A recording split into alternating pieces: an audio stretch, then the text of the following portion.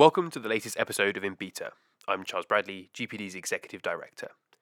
In September, you may have heard that there was another high-profile cyber attack. Now this time it was on Deloitte, the world's biggest accountancy firm, which offers its services to banks, government agencies and large Fortune 500 multinationals. As hacks go, this isn't huge in scale.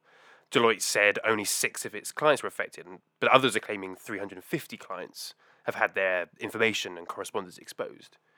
But whatever account you believe, what's certain is that this hack was meticulously orchestrated, complex and highly targeted. This isn't a random bug, it's a sophisticated operation. Now, this isn't the only recent high-profile cyber attack. In August this year, it happened to Equifax, what some have called the worst data breach in history, exposing the personal data of 143 million customers. In May, we had WannaCry, 100,000 businesses affected, hospitals and ambulance services brought to a standstill. Before that, we had Ashley Madison and perhaps the most famous, the Sony Picture attack. So, since around 2013, there's a clear trend. Cyber attacks are becoming increasingly common, complex, and disastrous. Now, I want to unpack that word, disastrous. There's the financial cost of breaches, of course, which is predicted to rise to $2.1 trillion globally by 2019, according to one report. But there's also the human cost. Because when we talk of data being compromised, we're not just talking about email addresses or passwords. In many cases, it's incredibly sensitive personal information that's being exposed. Medical records, search histories, credit card transaction records, and home addresses. When this data leaks, it isn't just a problem for businesses or governments. It has significant implications for the human rights of those affected.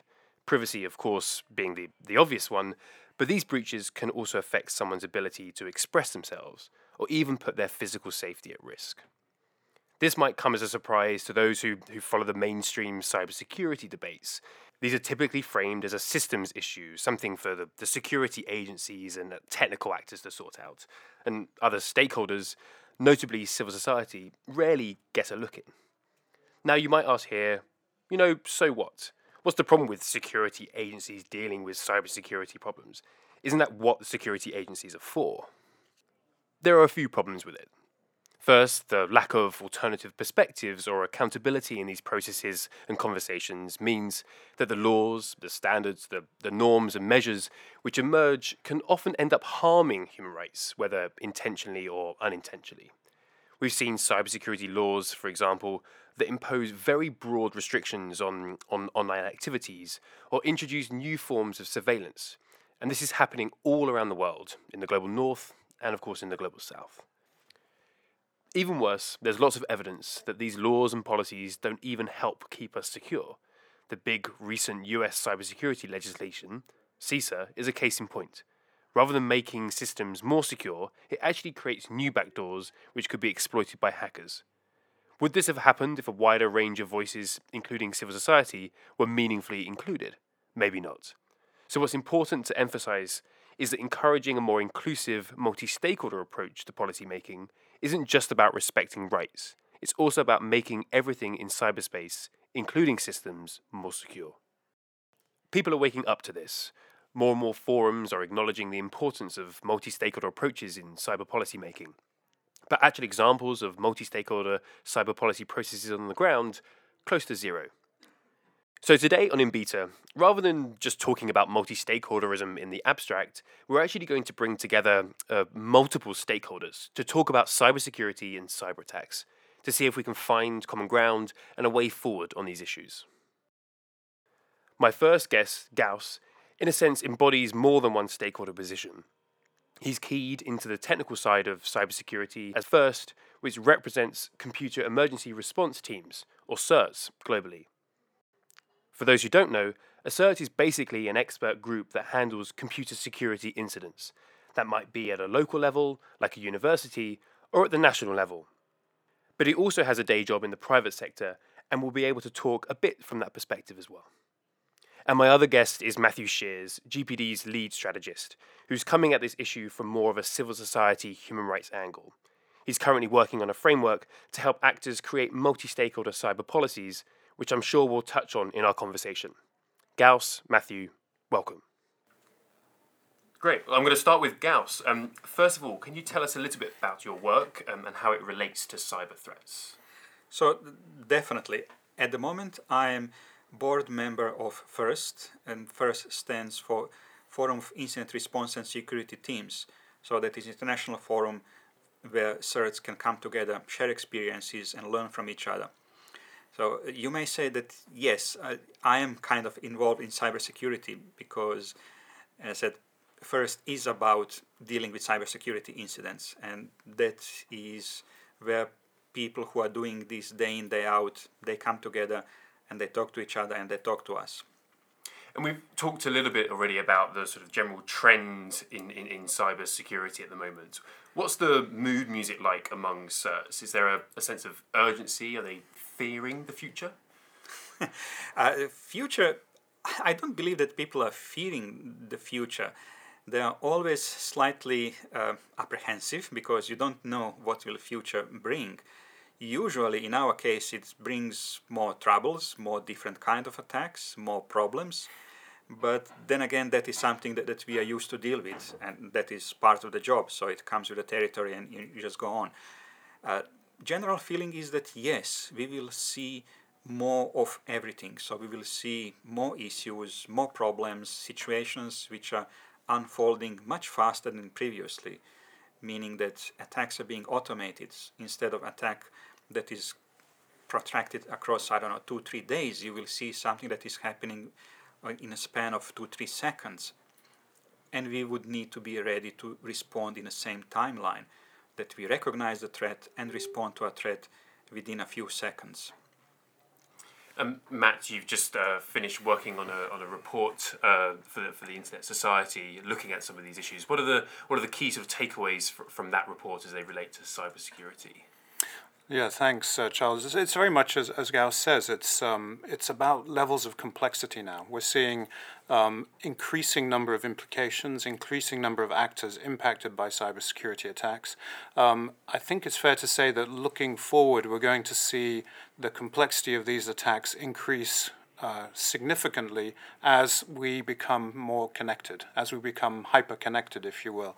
And we see these Internet of Things devices, we see smart homes, we see increasingly smart cars, all which pose, they on one hand they offer these wonderful conveniences, but all which pose at the same time these attack vectors. And I think that's something that's of significant concern going forward.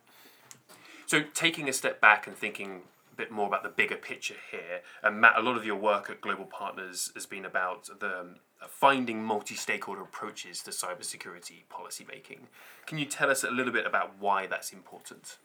Yeah, thanks, Charles. It is important because, as we've just been saying, the complexity of the attacks is increasing.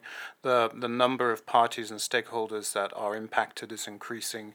The diversity of ways of these attacks are impacting society and economy is increasing. And so when one thinks about the responses or the policy approaches that are needed to deal with these kind of attacks, we really have to think in a new model and a new way. And so the multi-stakeholder model allows for bringing different types of expertise, a more inclusive approach to cyber policy making, which I think we'll see in the long term brings different expertise, but mostly brings about more effective and more targeted and hopefully more really more holistic approaches to cyber attacks. I think that's the real benefit of the multi-stakeholder approach. And within that context, what's the role of civil society? Like, what have they got to say about any of this stuff? Well, the role of civil society is important. I mean, traditionally, civil society has been pigeonholed as being an important player because of the role it has vis-a-vis the community, which is absolutely true. But increasingly, we're seeing these kind of stakeholder terms and beginning to merge. And I think that there are many in civil society who have the kind of expertise that we'd want to see around the table, not just in human rights, but also technological expertise, also expertise in different spaces that will have increasing relevance as the cyber attacks increase in their diversity. And Gauss, to come to you on this, the question as well. We've talked earlier today about some certs being more open to a civil society perspective and actually incorporating them more in their sort of policy making. Why do you think that might be? What's this trend about? Yeah. So, Charles, can I just, before answering that question, I would like to go back to something that Matt said earlier about multi-stakeholder approach. And sometimes people are seeing that, okay, so now we have more people who are attacking the problem, and then just takes much longer to come to the conclusion. However, the way I would like to look at that is that we are, in reality, preloading stuff. So at the end, we will have to spend the same amount of time, maybe even more, if we have to go back and then revisit things that have been made. By putting all that effort at the beginning, when we are creating and making plans for everything, yes, it may take a little bit longer to come to consensus, but then when we will have consensus, we will not have to revisit it that often. So, that, just one observation. So, going back to your question, Charles. So, involvement of civil society in a CSIRT work is interesting because at the moment there is not much touching point between CSIRT and civil societies. Having said that, it doesn't mean that there are no touching points. It just means that CSIRTs are not engaging civil societies as much as they should and as they could. My belief is that CSIRTs, by and large, are probably not yet ready for that kind of conversation. So, as any other organization, CSIRTs, they also evolve in what they are doing and how they are doing. First, recently went through a process to define a CSIRT framework, basically give you ideas of what CSIRT may want to do. We started with a document that was 14 years old, 16 years old, and when we revisited it, we discovered that CSIRT had moved from what used to be what they are usually doing to now what they are doing. And that shift is mainly moving from purely technical perspective into more policymakers. And that is where CSIRTs are now. So CSIRTs now are more engaging with the policymakers. The next step, obviously, is to broaden that engagement and include civil societies. So, again, we are not there yet, but I do believe that we will reach that point. And I think just to come to Matt on this, we're talking about them not being ready. So what role can civil society play in sort of getting them ready for greater stakeholder engagement and a broader sort of consultation on their policies? I think there's plenty of opportunity for civil society and other stakeholders to sit down and to explore some of these issues, if only in an informal way at first, to find out where there are common interests and how there might be complementarities between the way we address issues. So I think that's really important. And to a point that Gauss also made a little bit earlier, I think the notion that we can address these challenges in a siloed approach, it just doesn't work anymore. And I think that's the reality that we have to deal with. And obviously for government, that's a hard reality. But I think at the end of the day, as Gauss said, preloading these policy discussions with more expertise, more diverse views, more capable participants, more focus, I think is really the approach that we need to start looking at. So a more perhaps informal and more collegial and more formative way of dealing with these kind of challenges.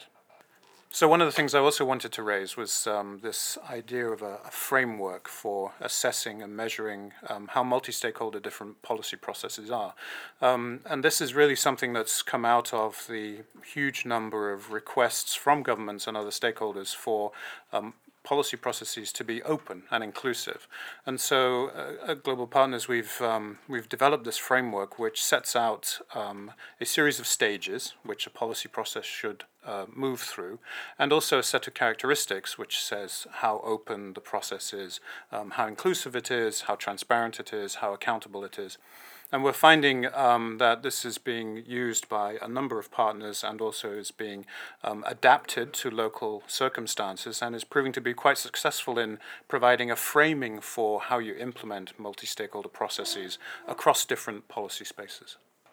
And Gauss, with your other hat on, I'm going to come to you about sort of the role of the private sector in these conversations. Sort of, what do you see as the role of the private sector, and how can civil society engage with the private sector on cybersecurity conversations?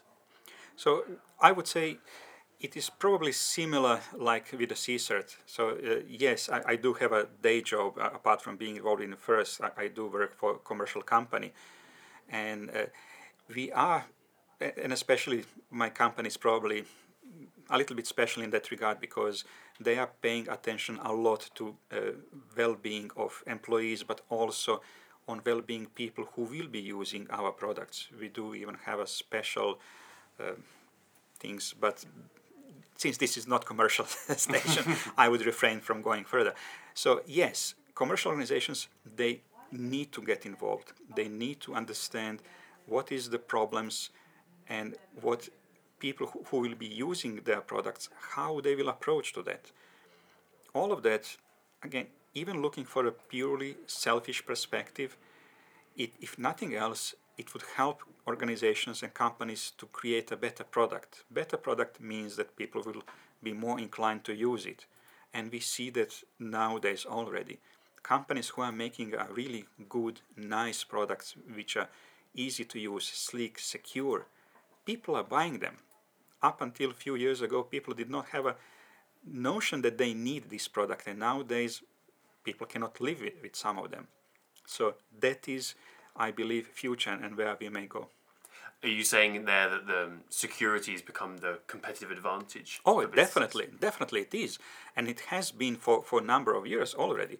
So people may not be aware of it, but when nowadays, when organizations are doing procurement and they ask for a tender, there is always a special section in the tender that talks exactly about security. So if somebody will provide me a service, then the question will be asked, okay, what capabilities do you have as a provider that you will offer to me, on what levels maturity you are, how good you are at what you are doing, and everything else. So definitely security plays a huge differentiator between products. So how do we get human rights to be that differentiator? How do we turn just from the security lens that we're seeing this as a sort of a more human rights approach and seeing the human rights become the competitive advantage? So obviously it would depend with whom you are talking within a company. If you are talking with the technical people who are doing the actual development and design, in that case I would say if you are talking about more concrete instances of what human rights are, it would be better for them and easier for them to understand. If you are talking with higher ups in a company, with C-level people, in that case, I believe that just simply talking about benefits, how people can develop themselves and grow themselves as a persons by basing and obeying human rights, I believe that that message will be heard. Amazing. Matt, one of the sort of key documents that you've worked on in the last couple of years has been the FOC, the Freedom Online Coalition's Working Group 1 recommendations for cybersecurity and human rights. Thinking about this conversation, where this is going, what part of that, or what sort of key messages from that are useful for us as human rights defenders to be using in our conversations with businesses and the technical community and governments? Yeah, this dovetails very nicely with this comment about what's the value of security, because there is really, I think, a great common interest across consumers, across business, across technology companies.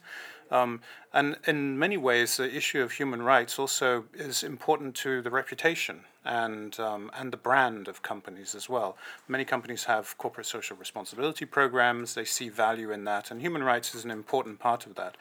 But there's another dimension too. No company wants to suffer breaches of data or data loss, or have secure devices no longer be secure, or have vulnerabilities. And all of those things impact human rights as well, privacy in particular. And so I think there's a great synergy, if you will, in this new, increasingly connected world where we can find these stakeholders coming together and finding more purpose. And we've built that into these working group, this Freedom Online Coalition working group recommendations, where we talk about the imperative of products, of policies being rights respecting by design. And I think we talk about privacy by design, and hopefully we're talking about security by design. But when we think about the importance of human rights respecting by design, that brings another dimension to to it. And I think that's something that hopefully we'll see more companies, more policies look to adopting in the future. Thanks, Matthew. That's all we have time for, but that's a really interesting point to end on. I want to thank my guests, Gauss and Matthew. If you're listening to this on the GPD website, you'll find links to the framework we've been talking about, as well as our travel guide to cybersecurity policy on the right-hand side of the page. And if you're on SoundCloud or iTunes and you want to find these resources, just go to www.gp-digital.org and go to the cybersecurity section. Until next time, goodbye.